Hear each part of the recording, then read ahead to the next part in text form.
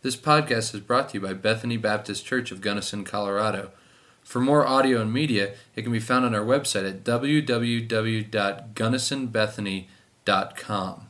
In this sermon, Pastor Tom Burgraff will be examining Acts chapter 3, verse 11 through 26. We're doing good. So glad you're here. If you have a Bible with you, you want to open it to Acts chapter 3. Acts chapter 3. If you do not have a Bible with you, no problem. We got you covered. Look under the seat in front of you. We got them kind of spread out. If there's not one there and you need one, raise your hand and we'll have one of our ushers get you a Bible. If you want that, it's yours to keep. We want one in every home, in every hand, in every heart. And so if you need one, just raise your hand. We'll get you one, whether it's for this hour or for a little while. We're so glad you're here. We want this to be the best hour of your week. Now, we use that hour loosely, but we're going to be, the regulars, they're laughing. Today's message is called, Be Healed of Paralysis. Be healed of your paralysis. And some of you are going, okay, I wonder why I came. I'm not paralyzed. Well, don't be too sure. Don't be too sure. We'll see about that.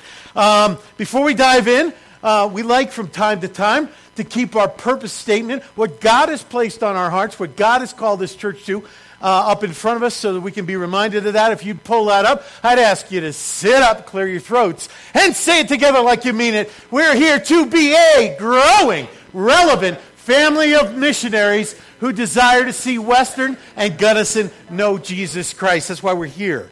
That's what we're going to do. That's why this morning is so important. And let me just share with you, because I'm really concerned. I'm really concerned for us that there's a part of that is not only part of the mission statement, but it comes right out of Scripture. It says to be a growing. And growing really has two meanings. One is growing numerically, which is happening as the kingdom of God advances and more people are brought into a love relationship, a saving relationship with the lover of their souls, their Savior, their Lord Jesus Christ. But the other is one of growth personally. We would call it discipleship. We'd call it progressive sanctification. We'd call it growing deep in the faith, growing deeper. And I'm concerned. I'm concerned for us that may not be happening. And it's tied very closely. We're in Acts. This is a series that we've been doing. We're going through the book of Acts, right? And we're going pretty much verse by verse. And we've been in this for 12 weeks. That's 3 months. And we've called it, you can see it, it's in the green on the bottom. It's called Acts to be continued. To be continued. And the whole thing connects to the growing in the purpose statement. That the acts of the church of Jesus Christ through the Holy Spirit in His people to rescue a lost world, right? To save, to call people into Himself, to grow the church, to advance the kingdom. That's to be continued, not only throughout the book, but in our lives, right? And this is where I'm worried. See, the author of this book is Luke, but the true author is God Himself, right? It is His Word. Jesus is the Word made flesh. So writing the next chapter, we've said it from the beginning, is that this is to be continued being written in our lives, individually and as families and as a church, so that we see our lives changed by Christ, so that we see our families changed by Christ, so that we see our communities changed by Christ. And I'm asking you to now just kind of get in there with me and focus on the to be continued part. Because here's where my concern is. Here's my concern. That 12 weeks, 3 months later, we might be pretty much the same people. We might be pretty much the same families. We might be pretty much the same church. And the Jesus who wrote the Acts of the Apostles for the early church desires to continue to write the next chapters in this church and in your church, your life and your family. And if that's not happening, it's not because Jesus has writer's block. But perhaps it's the diagnosis that Peter, in the passage of Scripture we're going to look at, makes for those who are at the temple, who are in the temple in verse 15, chapter 3. He says, you killed the author. You killed the author of life. And so my concern is that not that Jesus does not have the ability, does not want to write the miraculous next chapter of this plan of redemption in your life and in mine, and in our families, in our church, in our community, in our college, in our world. But through our paralysis, we've killed the role of God. We've killed the author, in a sense. And so I want us to be all about that growing. I want us to be all about that to be continued. And as we look at what he's doing, what he's saying through his Holy Spirit to the early church, I think it could be a wake-up call for me. I think it could be a wake-up call for you and all of us. Because there's so much he longs to do. There's so much. And here's what's so dangerous. Here's kind of the root of my concern. Is that a lot of people who are paralyzed don't know it. Because we're not talking about physical paralysis, as we'll look at a man who was in this scripture, the man who's sitting outside the temple and begging people for pocket change. You know? Spiritual paralysis, one of the most dark and dangerous aspects of that is the people who are suffering from it. Part of it is you don't even realize it. But I ask, if every day is like the day before for you, if every week is like the week you've already spent, if every month is like the month that's passed, if every year has just been a repeat of the year before, then maybe we're not embracing all that the Holy Spirit wants to do. Maybe we're not growing. Maybe we're not letting it be continued. Maybe we stifled to kill the author in our lives. And so that's where I am. That's where I am this morning. It's not paralysis of the legs. It's paralysis of the heart. And that's where my concern is. It's a concern born out of love. It's not critical. I'm not beating you about the head and neck. I have a heart burden, and it's been on me this week. It's been on my life. I want my life to be utterly unrecognizable from the way it used to be. Not just when I was steeped in obvious sin, but when I was struggling with subtle, largely invisible sin. I want to be different than the man that stood before you 2 weeks ago, which is the last time I preached. I want it to be continued in ways that glorify Christ and advance his kingdom. I want us all to be in that. That's his desire. So let's pray. Let's have a time of prayer. We're going to get into the Word, and we're going to do things a little bit differently this morning. So take this time to pray. Pray for this time. I ask you to pray for the Holy Spirit. Pray for yourselves, and pray for me that God could use one such as myself for his glorious work. Lord, we come before you in thanksgiving. We love your presence.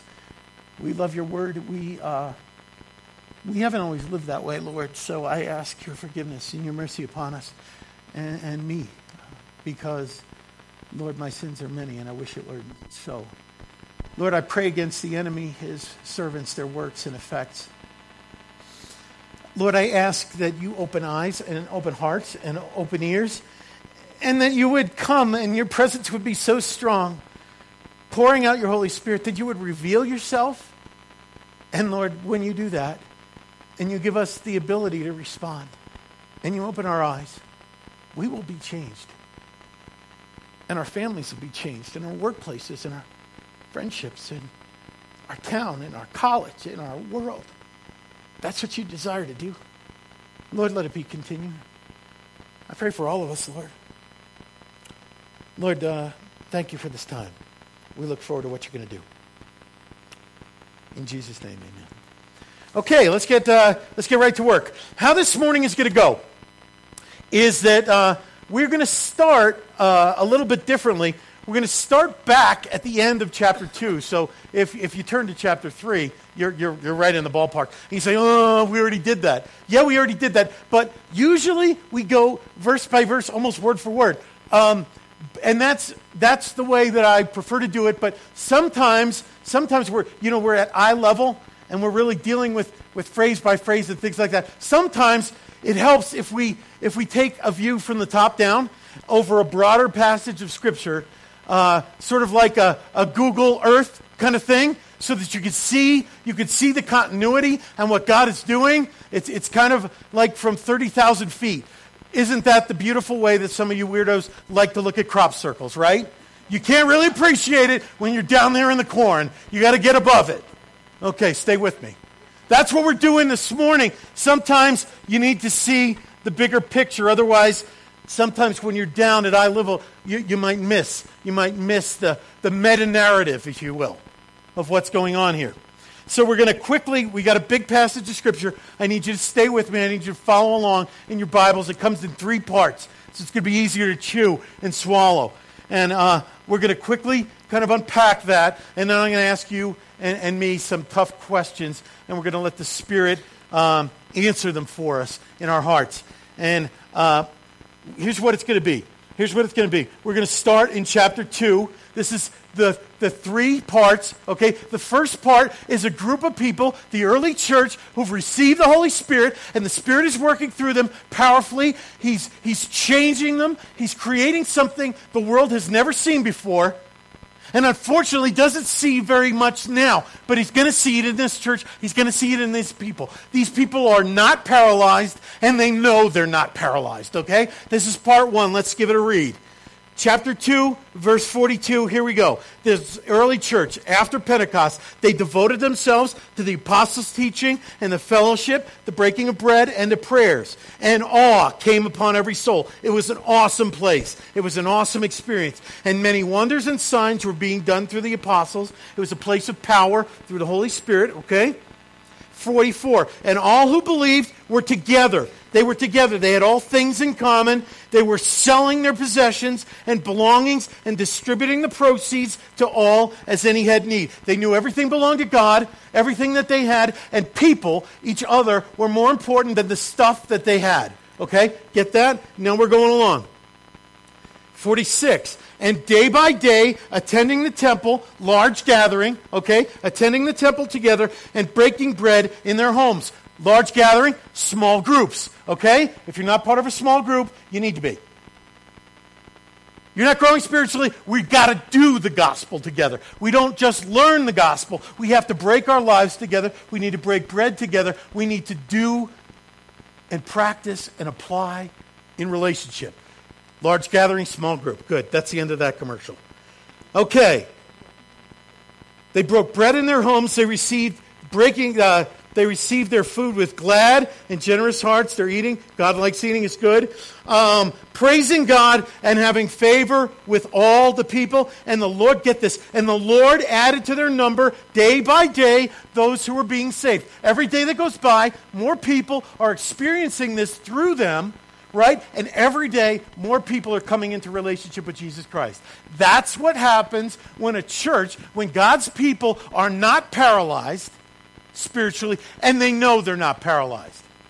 They have this awesome experience of Christ. They have this awesome experience of community. They have this awesome experience of generosity, and God works through them to bring their whole town, their whole city, and eventually the world into relationship with Jesus Christ. That's our calling. That's our calling.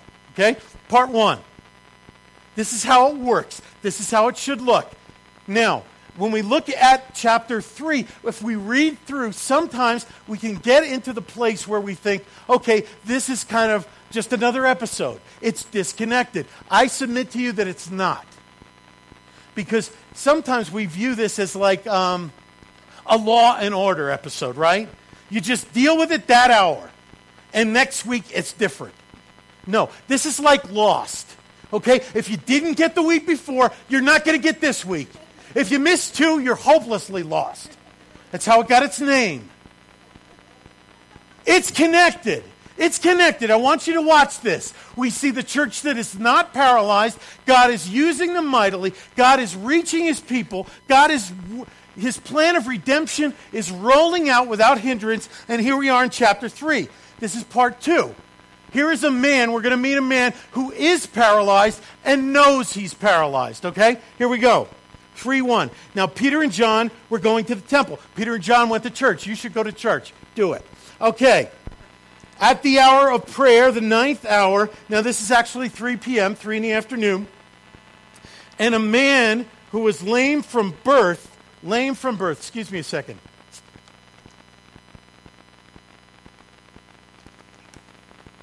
Lame from birth.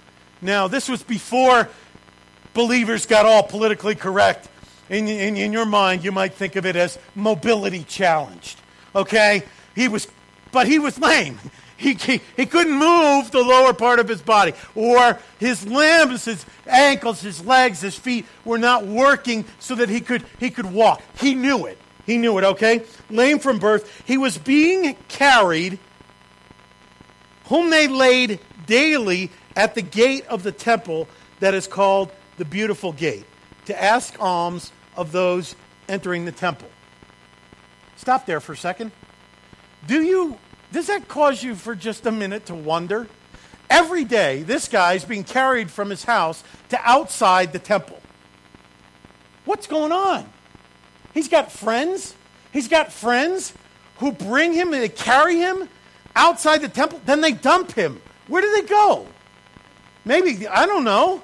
Maybe they're going to pick up on temple girls and go out and eat chicken wings, but they're not hanging with him. And he has to ask. He is begging at the entrance to the temple. Verse 3, he sees Peter and John about to go into the temple. He's asking to receive alms. He's begging.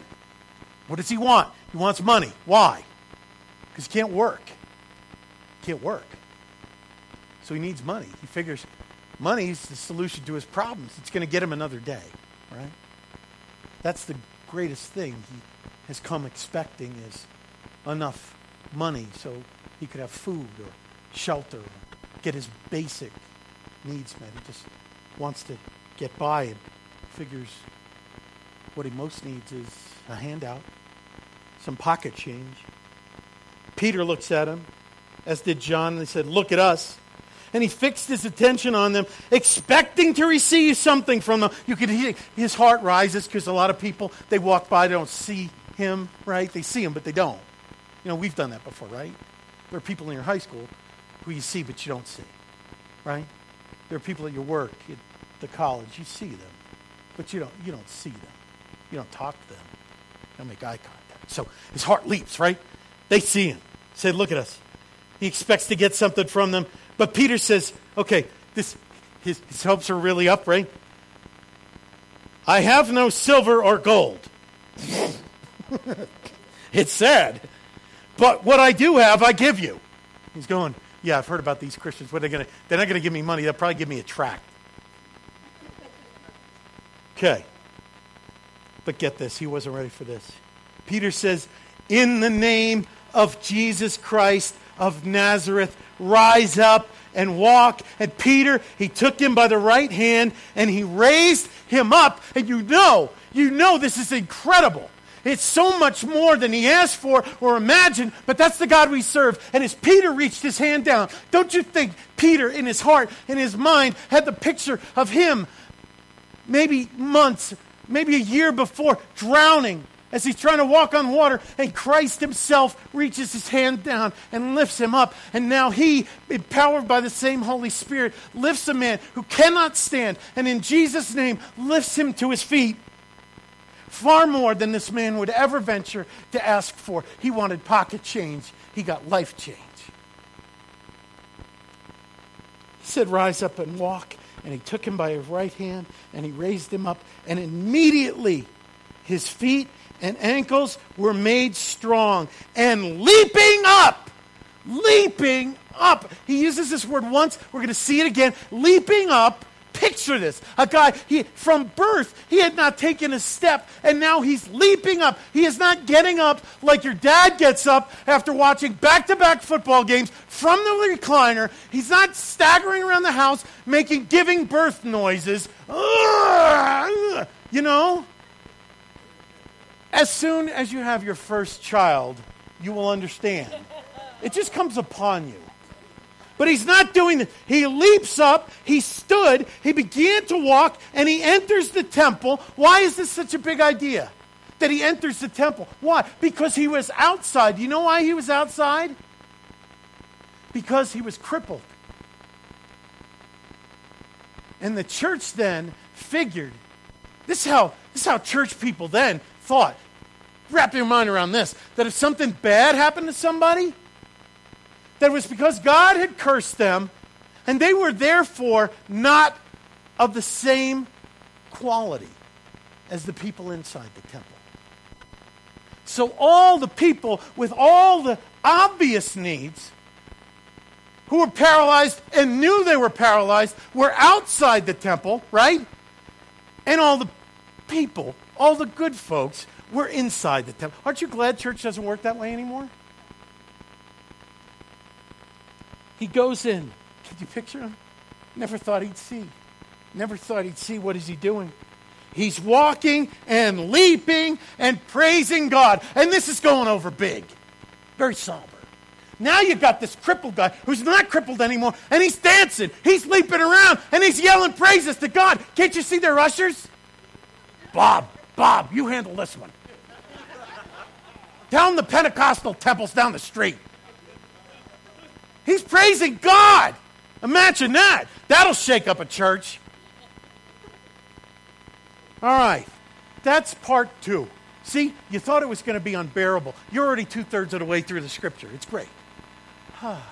Part 3 that we have to look at is, we had a group in part 1, right? They're not paralyzed, and they know they're not paralyzed.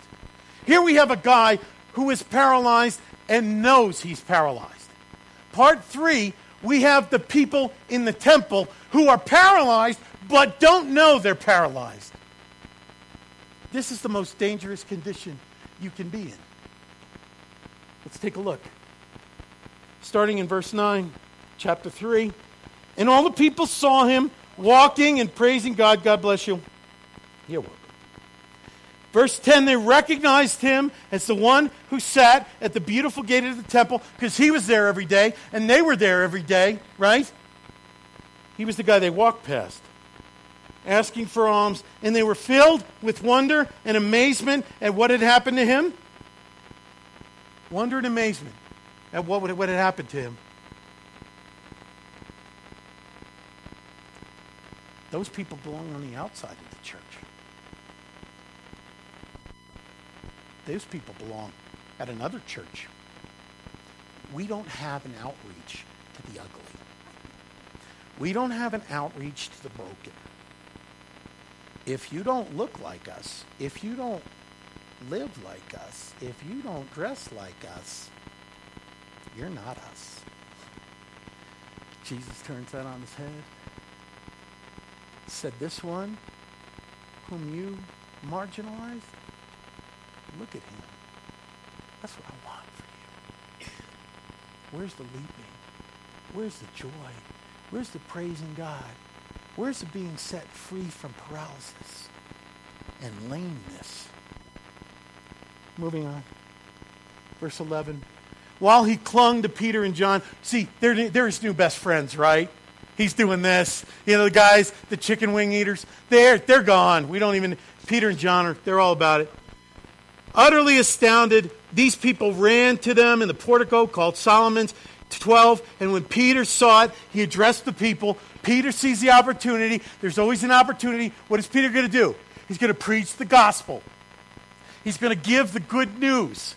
And that's what we have to do. We have to look for a way, in the context of what is going on in people's lives, in the things their minds are attracted to, in the things that they're thinking about. Speak life into them. Speak good news. Speak hope. Speak Jesus Christ. That's what we're doing. That's what Peter's doing. He says this, men of Israel, why do you wonder at this? And why are you wondering? Why are you wondering? Because a paralyzed people will not only put the hurting outside the church and reassure themselves that they're not broken. A paralyzed people will lose sight of the power of the God they worship. A paralyzed people will lose sight of the power of the God they worship. He's like, what are you wondering about this? This should be commonplace. Do you not know the God we worship? And maybe many of them were thinking, I know God can do a miracle. I just didn't think he ever would. I knew God really loved me. I just didn't think he demonstrated. I know God has all the power in the world. I just didn't expect he was into using it. Why not? Why not? If Jesus' teachings were clear, and they were, that without faith, it is impossible to please God. And hell will tremble when God's people trust God for what only God can do. It's about time we got sick and tired of leading normal lives, normal Christian lives, of just trying to keep some religious rules and some do's and don'ts and start walking in the power of God for the purposes of God and see the hand of God empower the work of God for his glory. It's what he was calling this church to, and it's no different 2,000 years later. Why are you wondering? It should be commonplace. Or why do you stare at us as though our power or piety, through our power or piety, we have made him walk? We got to stop there for just a second.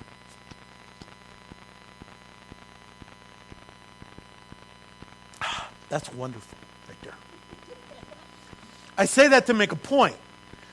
Those of you who know me know I love Diet Coke. I do. I just do. It's one of the ways God has given me to show me how much he loves me. But when I am finished with this, I will not take the empty bottle and kiss it. Because it's not the bottle that I like. It is what is inside. When you get a check or some good piece of mail, I hope you don't kiss the mailman. He just brought it to you. If you were to have a life-saving surgery and you're healed, you don't run into the operating room and pick up the scalpel and start singing praises to the scalpel. The surgeon would be very offended. What's the point? He says, don't look at us. Don't look at us. As if we did something. As it's like our piety, our holiness. No. Paralyzed people will look at people rather than the Savior. Paralyzed people will encourage people to look at them rather than to look at God. Matt and I have the gift to us, the honor of being able to unpack God's Word. Don't look at us. Don't look at us. Just long enough to see where we're pointing. Now we do need encouragement. We do. But the praise goes to God and God alone. Every ability that you've been given, every talent, everything you do should point to God. Should point to God. So that those who are around us, who are even blessed by us, won't stop here. You don't want what I can do for you. You want the same God who's working in me to bring me in sanctification to look more like his Son, and we walk together. We're lead followers. Do you understand? Don't look at us. He says, don't look at us. You look at God. Paralyzed people want to exalt people. The God of Abraham, the God of Isaac, the God of Jacob, the God of our fathers. He begins to talk to them in the context of what they already know. The contextualization of the gospel is important. We must speak the unchanging word of God into the very changing culture. That's why it's important that we don't all look the same. That's why it's important that we don't all sound the same. But our message is the same.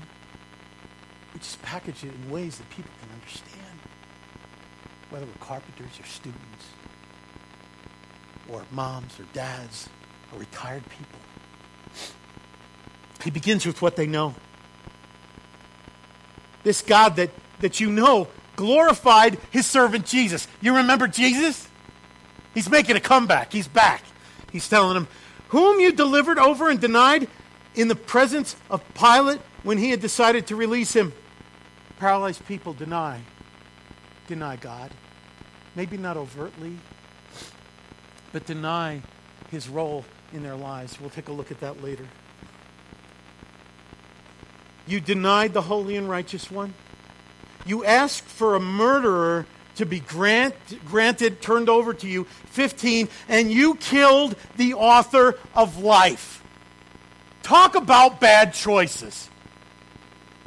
Killing the author of life. Now what this means, Jesus, as we know from the scriptures, Jesus is the creator God. Through him all things were created, things on heaven, things on earth, things seen and unseen. He is the creator. You not only murdered him, but in this sense, here, for those of you who weren't there, right? You took the script that Jesus wanted to continue to write in your life. Hebrews tells us this. Hebrews 12:2, it says this. Let us fix our eyes. This is in the NIV. Let us fix our eyes on Jesus. He is the what? Say it with me. The author and perfecter of our faith. Jesus is scripting your life, your faith, for his glory, his plan for you, and the ultimate purpose of God. Have you killed it? Are you living day by day, squashing the author? Not just taking the book, ripping up its pages and burning it, but then, shooting the author just to make sure it's done. Or are you letting him on a blank page begin to continue the acts of Jesus through the Holy Spirit in his people? That's a question we got to wrestle with. We will. Whom God raised from the dead, to this we are witnesses, and his name. Matt preached on this beautifully last week. By faith in his name has made this man strong, whom you see and you know.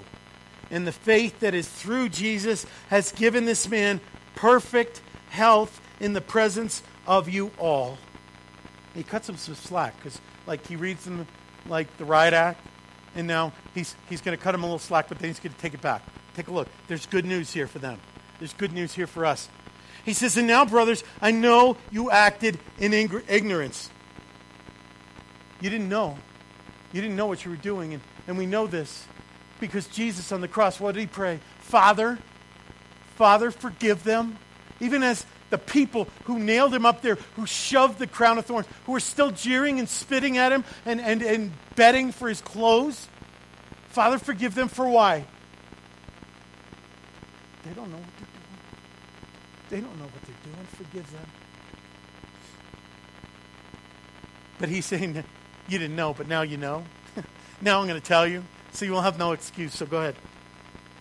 As did your rulers, but what God foretold through the mouth of all the prophets, as this Christ would suffer.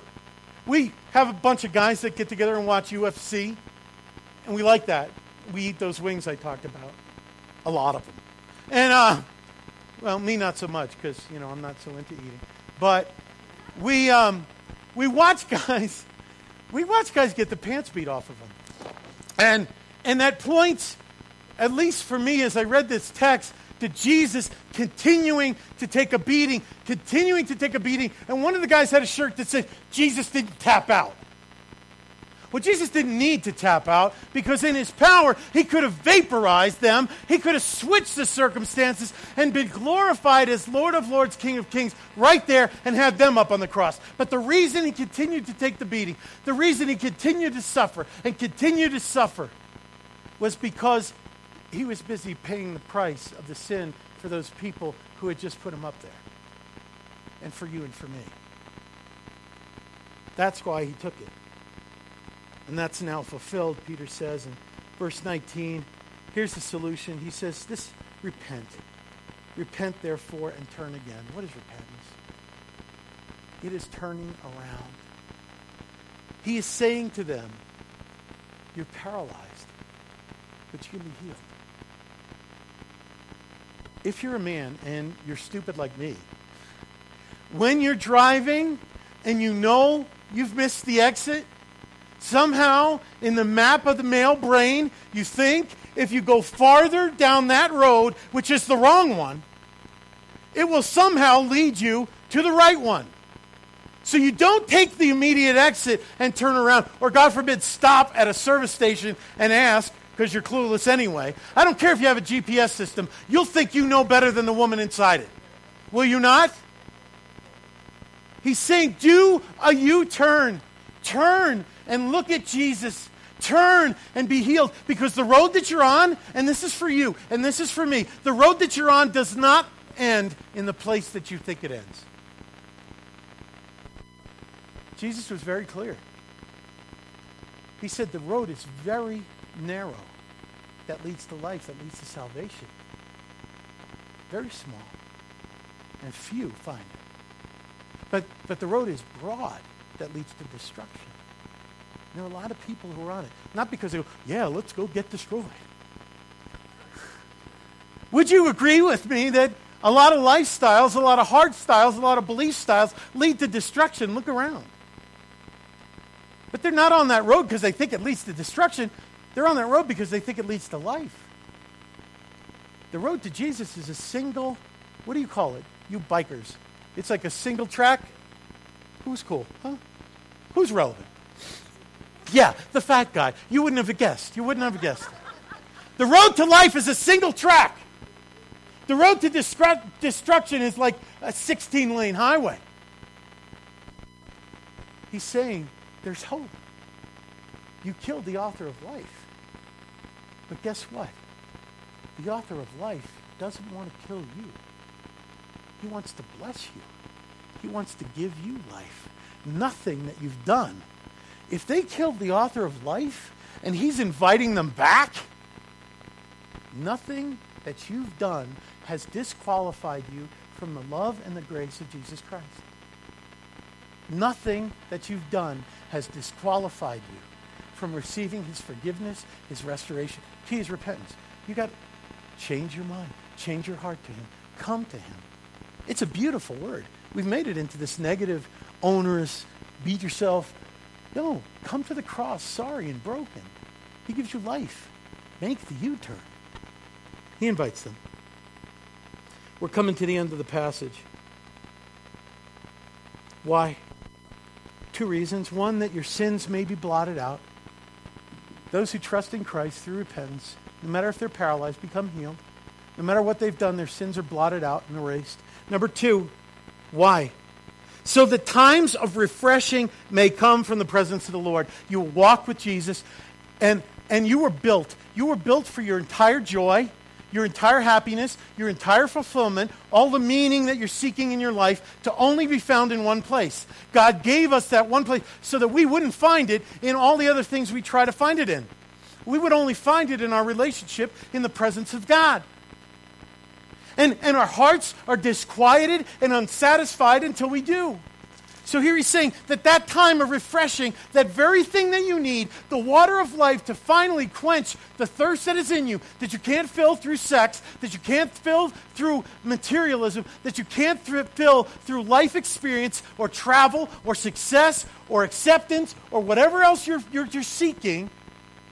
You can't find it on your computer screen. You can't find it in the pages of a magazine. You can't find it in a new pair of shoes. Your heart is going to be restless until it finds joy and peace and satisfaction in the Lord. That's what he's saying to them and to us. Times of refreshing may come in the presence of the Lord. He may send the Christ appointed for you, Jesus. He's coming back.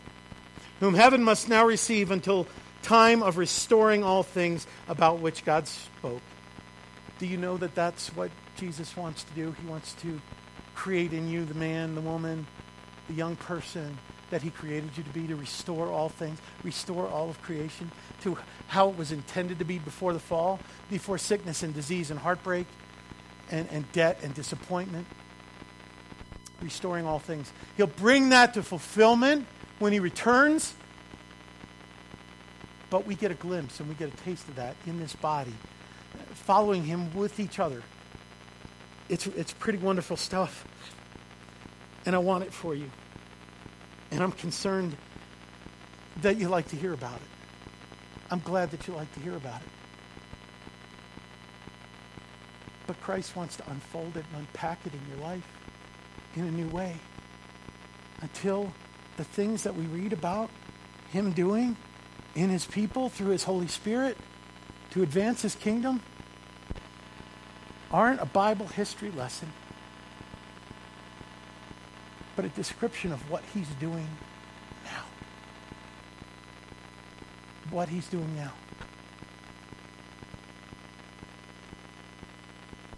Moses said, the Lord God will raise you up a prophet like me from your brothers. He was talking about Jesus. You shall listen to him in whatever he tells you. And it shall be that every soul who does not listen to that prophet shall be destroyed from the people. That's a tough word. That's a tough word. Some lifestyles are going to lead to destruction. I love an example that John Piper wrote, and I want to use it. He says, suppose there was a strip of land in Iraq, and suppose that it were strewn with buried landmines. Now, if a soldier knew the way through the land so that you would not detonate any mines, and he came and he offered to take you safely across, would you consider it legalistic or presumptuous or ungracious or demanding if he said, I know the way across, follow me, and if you don't, you'll be blown to pieces? I say that is loving and gracious and kind and merciful to demand that I follow, and to warn me that there is destruction if I leave him. Going through this life without following Jesus Christ is far more dangerous than walking through a minefield where you have no clue where they're buried. And in his mercy and his grace, he says, follow me in lockstep, and I will lead you. Because I don't want destruction to come upon you. Let's be honest. A lot of our lives are train wrecks. And a lot of the problem isn't that we mess up sex. It's not that we mess up alcohol. It's not that we mess up drugs. It's not that we mess up career. It's not that we mess up materialism. It's not that we mess up marriage. That's fruit. The root is that we're not following Jesus Christ. And he's saying, please, please. Those of you who are parents, you know this intrinsically. To see your children suffer is the worst kind of pain. That comes from God. He does not want destruction in your life. Does that mean the Christian life is an easy one? Oh, no. It's a war. But the destruction is not because we followed away from God. He wants to spare you that. He says, come follow me. Ooh, you're patient. I love you. And the prophets who have spoken from Samuel to those who came after him, so proclaim these days. You are sons of the prophets and of the covenant. You're living in verse 25 and 26, so pay attention. You are the sons of the prophets and of the covenant that God made with your fathers, saying to Abraham, get this, and in your offspring shall all the families of the earth be what? Be blessed. God, having raised up his servant, Jesus, sent him to you first to what? To bless you by turning every one of you from your wickedness. You are living in verse 25, 26. I don't care how old they are, when they were written. Jesus Christ is before you. He is moving toward you with a heart to bless you, to set you free, so that you might not be paralyzed, but might know his life in you, his purpose for you, his power in you, so that you might serve him and bring him glory. That's the purpose of the church. If you just want a cool place to come on Sunday, you'll always be welcome here. But that's not what we're about. We're about this word being written here and continuing to be written here, so that this work in this Lord continues his work of redemption. Because there's a lost and dying world that he loves and cares about. And we need to love and care about it. But we can't do it if we're paralyzed. A couple of questions. First, I want you to see Jesus' heart for you. Every day doesn't need to be like the day before. Every day they dumped this paralyzed guy outside the gate. Every day the people came to the temple. It was just played over and over. And I ask you this, how often are you playing the tapes, the same tapes or CDs or MP3s? In your mind, right? The same responses, the same attitudes, the same thoughts, the same faithfulness or faithlessness. It's every day the same. He rescues us from the paralysis of the everyday. He turns murderers into his people. And all the guilt, the shame, all of that is against us. But if Jesus is for us, he takes the rap. He takes the punishment. Sets us free. There's no room for guilt for the forgiven. Here's good news for you. Write this down if you want. Jesus loves stupid people. Jesus loves ignorant people who make the worst decisions imaginable. That's good news for a person like me. And the stupid things we do not prevent him from inviting us home, to inviting us back. What's the solution? Same as us. Same for us as it was for them. Repentance. Doing that U-turn. We have to. I'm going to give you six ways of not asking for the wrong things, like the beggar outside. Quickly. 6 things if you're taking notes. 1, seeking the wrong things. Number 1, paralyzed, and you're asking for pocket change instead of life change. Come to God for everything. Don't ask for pocket change when you need life change. Number 2, asking God to change your circumstances instead of changing you and your attitude, so that he can speak to you and use you, changing your heart. Number 3 way to ask for the wrong things is asking God to change people around you who annoy you, rather than change your heart toward them so that you can be used by him to speak life and hope into those people. Number 4 of asking for the wrong things, asking for things that will bring you temporary happiness rather than asking for the one who can bring you eternal joy. Stop asking him for things to decorate your life and start asking him for life. Okay. Number 5, when we're more concerned with asking Jesus to remove the consequences of our sin. Write this down. Asking Jesus to remove the consequences of our sin rather than asking him to remove our sin. This is where the church gets it wrong. We want to beg him to remove the consequences of our bad choices, to remove the consequences of our sin, but we want to stay in love with that sin.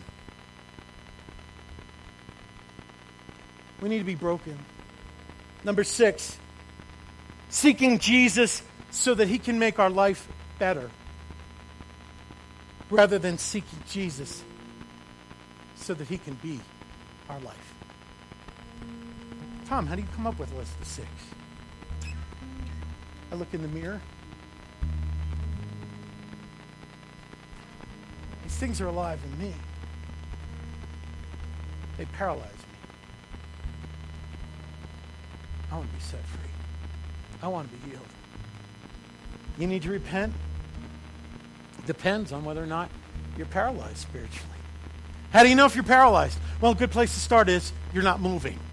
That's usually a good clue. That church didn't know. The people in the temple didn't know. I want to give you 10 quick ways. I hope your fingers aren't tired, man. I need you. Keep going. 10 ways if you're taking notes. Types of paralysis. Maybe you're paralyzed by despair. You have no hope in moving forward. You need to be healed of that. You need to know the God of all hope. You need to know that He has a plan for your life, to bless you and not to curse you. Jeremiah 29:11 says, plans to give you hope and a future. If you don't have that hope, it's paralyzing. You need to be set free. You need to be healed. Number 2, paralysis of the calendar. What does that mean? You might be paralyzed in fear of the future. I'm moving in a new direction. I'm going to a new place. I'm doing something new. Or I have circumstances. I don't know how they're going to play out in the future. God is already there. God is already there in your future. He is already making a way for you. He already knows that He is the answer, and He is bidding you come. It's safe. You can go through anything if I walk through it with you. What room is there for fear of the future? When we're trusting a sovereign God, you can be healed of that paralysis. Paralysis of the calendar is also of the past. Some of you are paralyzed by labels and by sins of the past. You still identify yourself as the one who did this. You are the adulterer. You are the luster. You are the thief. You're the whore. You're the one who beats people. You're the greedy. In Christ, there is now no condemnation for those who are Christ Jesus, in Christ Jesus. You need to come. You're not the addict. You're not the drunk. You're the child of God. Be set free. All right, moving. Paralysis of religion. Don't trust in your own righteousness just because you're as good as the people around you. People in that temple did. God's calling us to be Him, to be the image of Jesus Christ. You and I are just, the best and the worst of us are like that far apart in front of Jesus, and we get hung up on that. Don't trust in your righteousness. He wants to set you free. The paralysis of routine, patterns of responses, thought patterns, attitudes. He wants to set you free and heal you. Paralysis of pride, resistance to change. My life's pretty good the way it is. I like it. I know how to respond to it. This book never calls you to life as normal. Jesus doesn't call us to the normal Christian life. If you're comfortable in it, I don't mean to shame you, but I mean to shame you. Following Jesus is not about your comfort. It's about His kingdom and His glory. You find your comfort in the God of all comfort, not in being able to arrange your circumstances in the way that serves you. Amen? Paralysis of comfort is there. Safety, nothing radical. Don't rock the boat. You better rock the boat because the circumstances are dire. It's about time we let Jesus rock us. Spiritual indifference. This is huge. You don't care. No passion. You're content to live on the fringe of the kingdom where Jesus is an acquaintance, but not your Lord, not your Savior, and not your everything.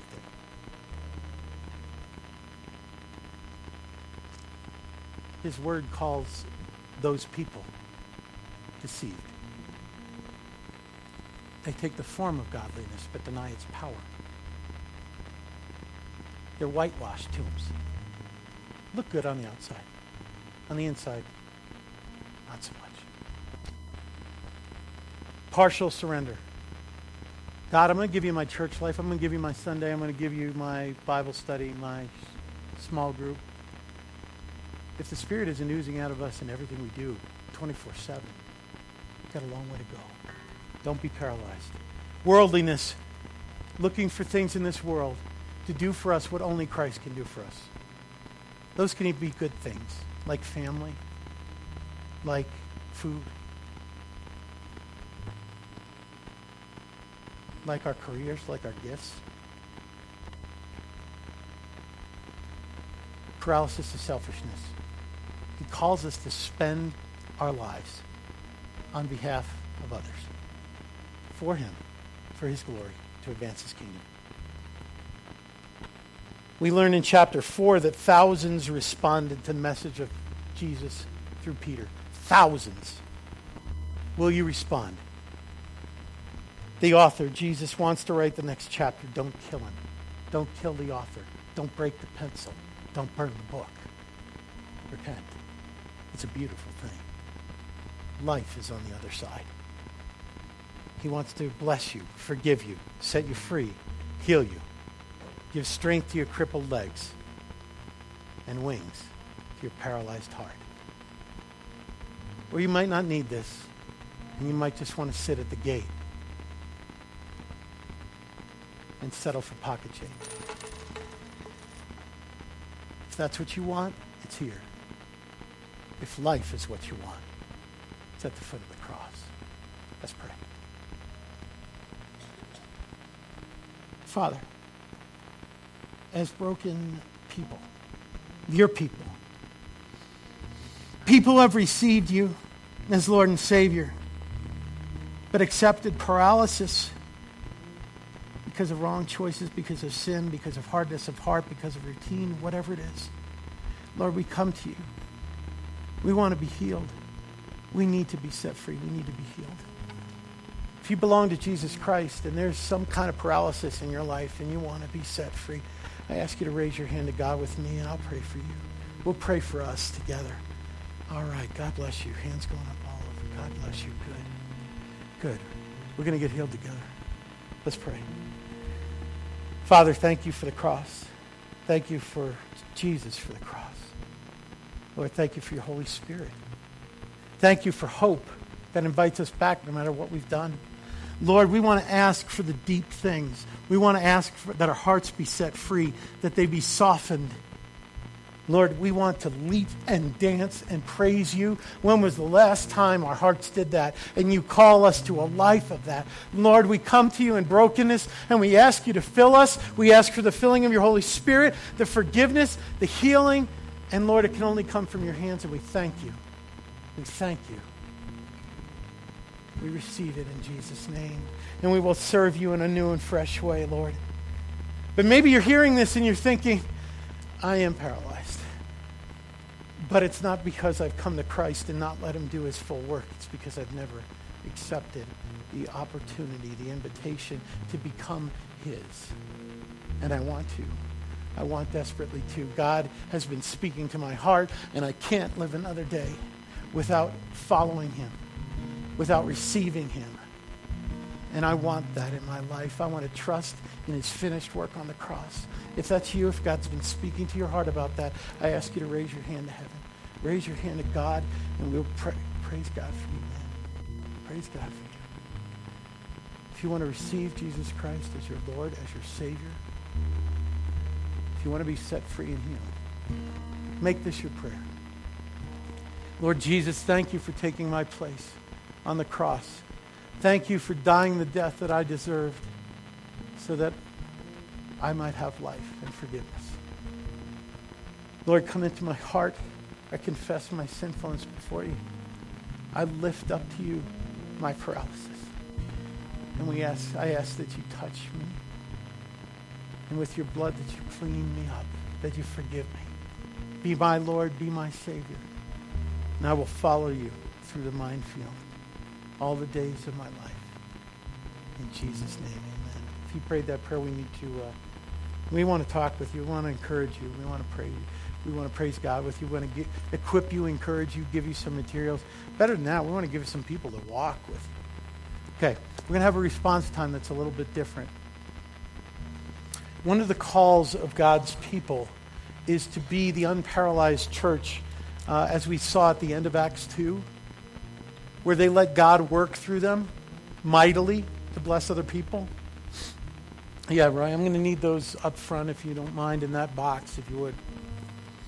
Throughout God's word in the Old Testament and New, it's very clear that his heart is toward the orphan and the widow. I want to talk about widows. Why? Because God becomes their husband, if you will. His heart is toward them. And as the body of Christ, it's very clear that he calls us in a very special way to be, as Christ's body, the husband to the widow.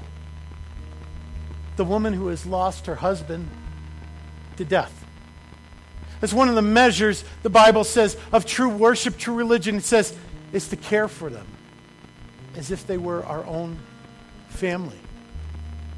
We have an opportunity today to allow God to use us to be that healed, unparalyzed, generous, loving church. I don't want to embarrass you, but I want to ask you to stand with me. Will you? Will you? Okay. There's great humility in this. You're a woman of God. Come here. I love you. These people love you.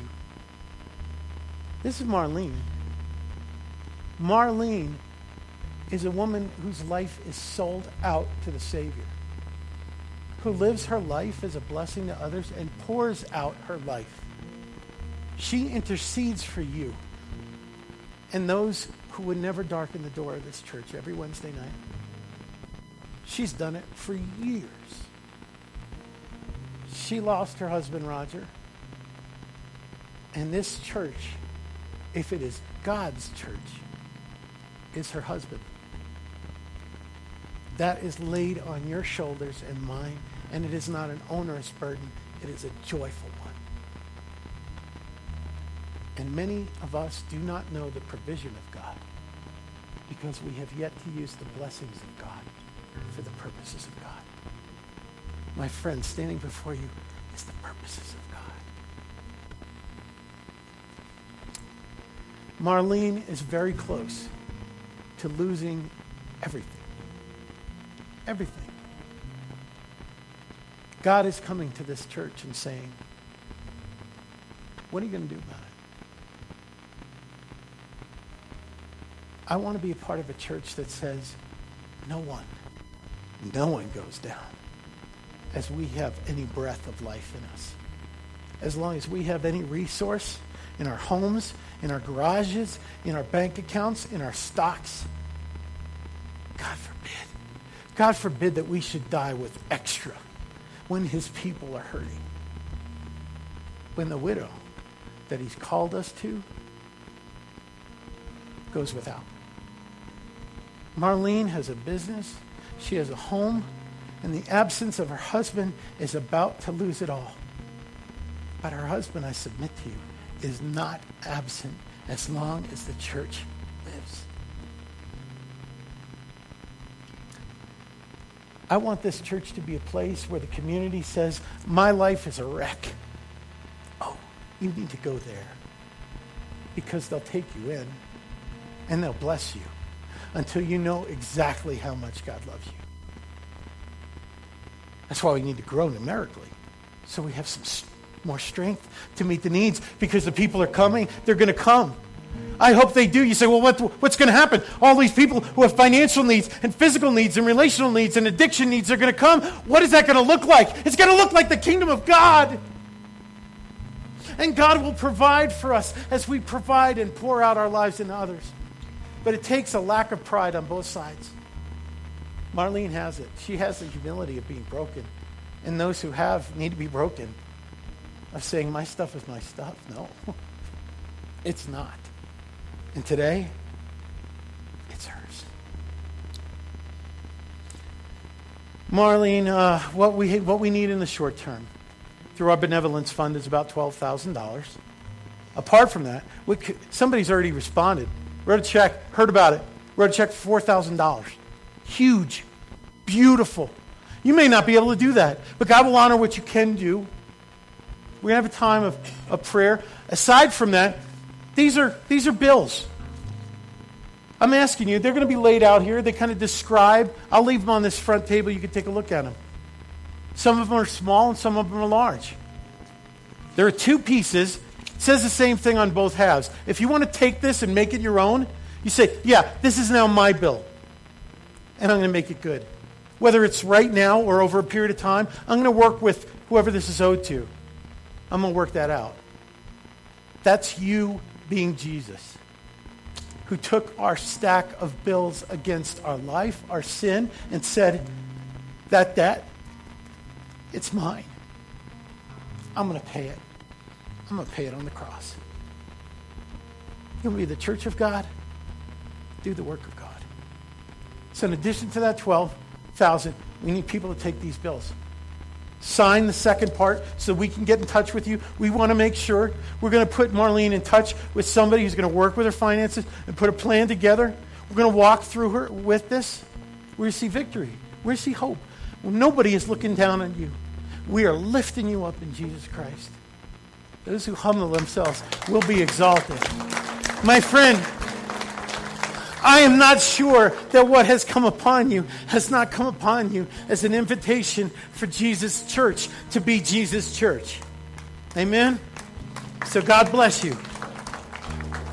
As you respond, if you want prayer for something God has laid upon your heart, I'm going to be here. There's offering baskets there.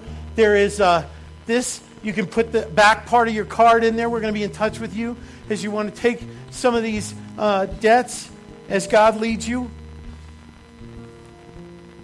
And we're going to see miraculous things happen. We're going to start behaving like the early church because what God did through them was what God wanted to do through us. If you don't want that, there's some pocket change here for you. He wants new life. He wants to restore creation. He wants us to live radically so he can move radically in us. He wants to set us free from paralysis. He's been beating me up all week, and it's beautiful. Yeah. God bless you, man. I want to just say, I hope you have ears to hear what Pastor has just said. Because 2 weeks ago, I left for the Navajo Indian Reservation. Put a list on here. Donations of several things. Marlene was I almost had to say stop because I don't know. Open your hearts. Open your hearts. We need it. I don't peek into the giving very often. But even in this situation, she's been one of the most faithful to give to God's work in this church, even as she fell deeper and deeper in her struggle. That's faith. That's what God is calling us to have. Let's trust God. Let's live radically. As Seth leads us in a song of praise, I invite you for prayer. If you want to pray for her, you want to pray for yourself, you want to give, you want to pick up one of these, I ask you to spend as much time as you need. Next week, we're going to answer the question, what happens when you do all the right things and you get busted for it? You got to come back. Let's respond. Let's be the church. Let's let the acts be continued. We love you.